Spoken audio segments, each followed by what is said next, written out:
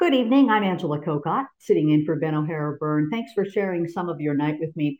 For the last number of months, we know all too well that the Bank of Canada has been hiking its trend-setting lending rate in an effort to cool inflation. That rate currently sits at 3.25%. Each increase sees a corresponding jump in mortgage rates, consumer loans, making it more and more expensive for Canadians to pay their bills. The story is even more dire for Canadians with poor credit scores. In many cases, their only choice is to turn to high interest lenders. The federal government is now looking at those rates. It's launched a consultation on what it calls fighting predatory lending. Chisholm Pothier is with the Canadian Lenders Association. He joins us this evening. Chisholm, thanks so much for your time tonight. Oh, really glad to be here. It's an important topic. Very happy to be participating. All right, the Canadian Lenders Association, who do you represent? Well, I'll just describe the lending landscape in Canada. You have what we would call traditional financial institutions, such as banks, that would be considered the prime lending space, and then you would have in next to that, above that, in the middle, uh, millions of Canadians that wouldn't qualify for prime loans. So they would turn to alternative lenders, and alternative lenders loan at an effective rate of 60% annually. And then on top of that, you would have payday loan lenders that loan at an effective annual rate of 600%. So a very dramatic difference. The Canadian Lenders Association represents institutions in the prime space, but I'm here to talk. We also represent in the non-prime or subprime space, and that's who I'm speaking on behalf of this evening. And would that be then the alternative lenders, Chisholm, that you're talking Yes, about? yeah, alternative lenders is another term for it. Yes. Well, I'm sure some jaws dropped in my audience when you said that they can lend up to a 60% effective annual rate. Give me an idea what that actually looks like when someone comes to one of the alternative lenders to actually secure a loan. Well, so everybody needs access to credit, right? Like life happens, you lose a job, your car breaks down and you need the car to get to work. You go through a divorce, your house needs emergency repairs. For whatever reasons, people need access to credit. If you are in the prime sector, you go to a bank and you get a loan at presumably 7 or 8%, or you put it on your credit card at 19 and 20%. But for the millions of Canadians that don't qualify, that can't get loans from the traditional financial institutions, there is this middle section called alternative lending or subprime. Those people still need credit, so they would come to one of our lenders. The problem is if that wasn't there, then they would be turning to payday lenders at up to 600%, which is where you get into these vicious cycles of debt that you just can't get out of. Aside from the difference in those interest rates, you said alternative lenders 60%, payday 600%. What are the other differences? Is it the terms of loans? Is it the fact payday Yeah, loans have to be yeah, paid back quicker? yeah. Yes, that's right. We would offer installment loans of whatever amount. Payday loans would offer loans of $1,500 maximum that have to be paid off in 62 days, I believe.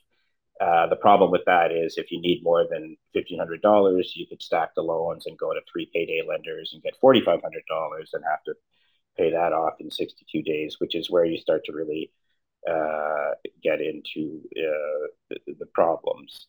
Um, the consultation that the federal government has proposed. Well, another important thing to point out is that alternative lending, the non-prime sector up to 60%, is regulated by the federal government.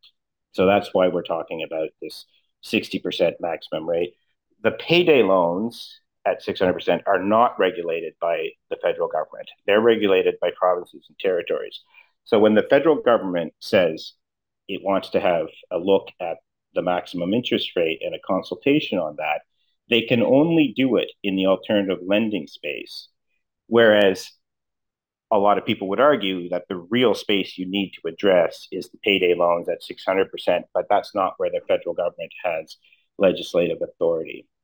And like the goal is worthy here. Nobody is going to disagree with the goal of making life more affordable for Canadians. The problem is the unintended consequence of when you start restricting the interest rate that can be loaned in the alternative space, fewer people are going to qualify for those loans to the tune of millions of Canadians. We estimate if you lower the rate to 30%, which is what many of the proposals call for, 6.7 million Canadians that currently would qualify in the alternative space wouldn't anymore, and they would get pushed to payday loans. The exponentially higher interest rates of payday loans that the federal government cannot look at under their consultation. So the unintended consequence of the worthy goal of trying to make Canadians' lives more affordable is you would make it less affordable by pushing many of them off into these much higher interest rate loans.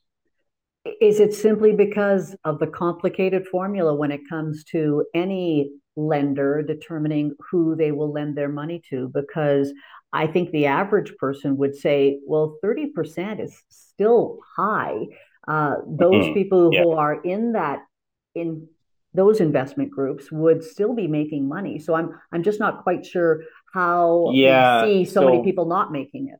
I mean, now you're getting, yes, I accept the premise that many people would say that. So you're getting into the complicated actuarial sort of realm of how you make calculations on that. If you're loaning in that space where people's credit is such that they can't qualify for the prime sector, if you're moving into the non-prime sector of the alternative lending space, the risk gets higher. So that gets calculated in the interest rate. Um, and not everybody who goes to an alternative lender is paying 60%. There's different levels. I mean, where you qualify based on your credit rate determines the rate of interest you're going to be paying. But at the high end, say, if your credit score is damaged to the point where you would be at the max, you'd be paying the 60%.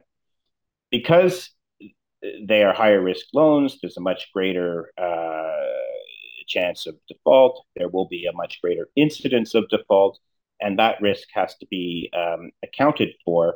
And to get the current subprime sector of about 8 million Canadians, that is set at 60%. If you lowered it to 30%, you'd be whacking off the total number of people that would qualify down to like 2 million when you do your actuarial risk calculations. So you'd only be able to loan to like 2 million people in that space instead of the 8 or 9 million that you would be currently. So that's how that gets. It seems like it makes sense to say that, well, can't you still make money at 30% instead of 60%?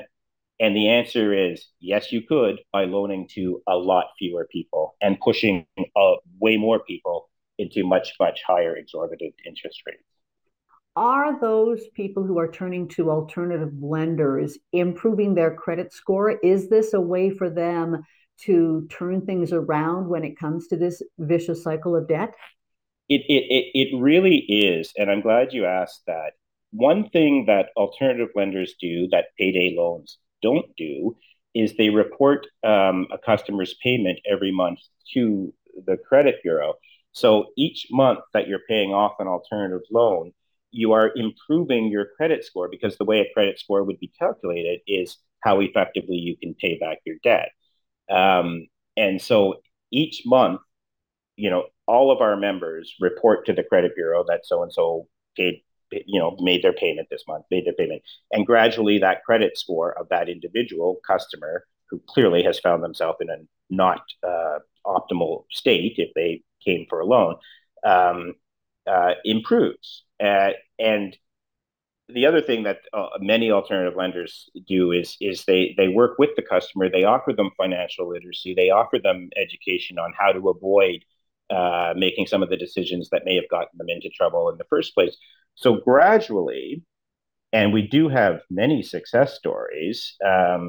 Gradually, people will graduate back to the prime space, which is the ultimate goal. If you come to an alternative lender and you have to take out a loan at, let's just say 60%, eventually you will pay off that loan. If you're making your monthly payments, your credit score will have improved. You will have gotten some tips on perhaps how to structure your finances better. And you'll hit a point where, oh, now you're back to where you can get a credit card. Now you're back to where you can get a bank loan and you're gone. Like what I like to say is that the underlying philosophy of alternative lender is if you come to us for a loan once, we hope you don't come a second time. We hope the next time you go for a loan would be to the prime sector, to the traditional financial institution. Chisholm, I appreciate your perspective on this, and we will be following this consultation by the federal government closely. Thank you again. Oh, it was a pleasure, Angela. I'm really glad you had me. Appreciate it.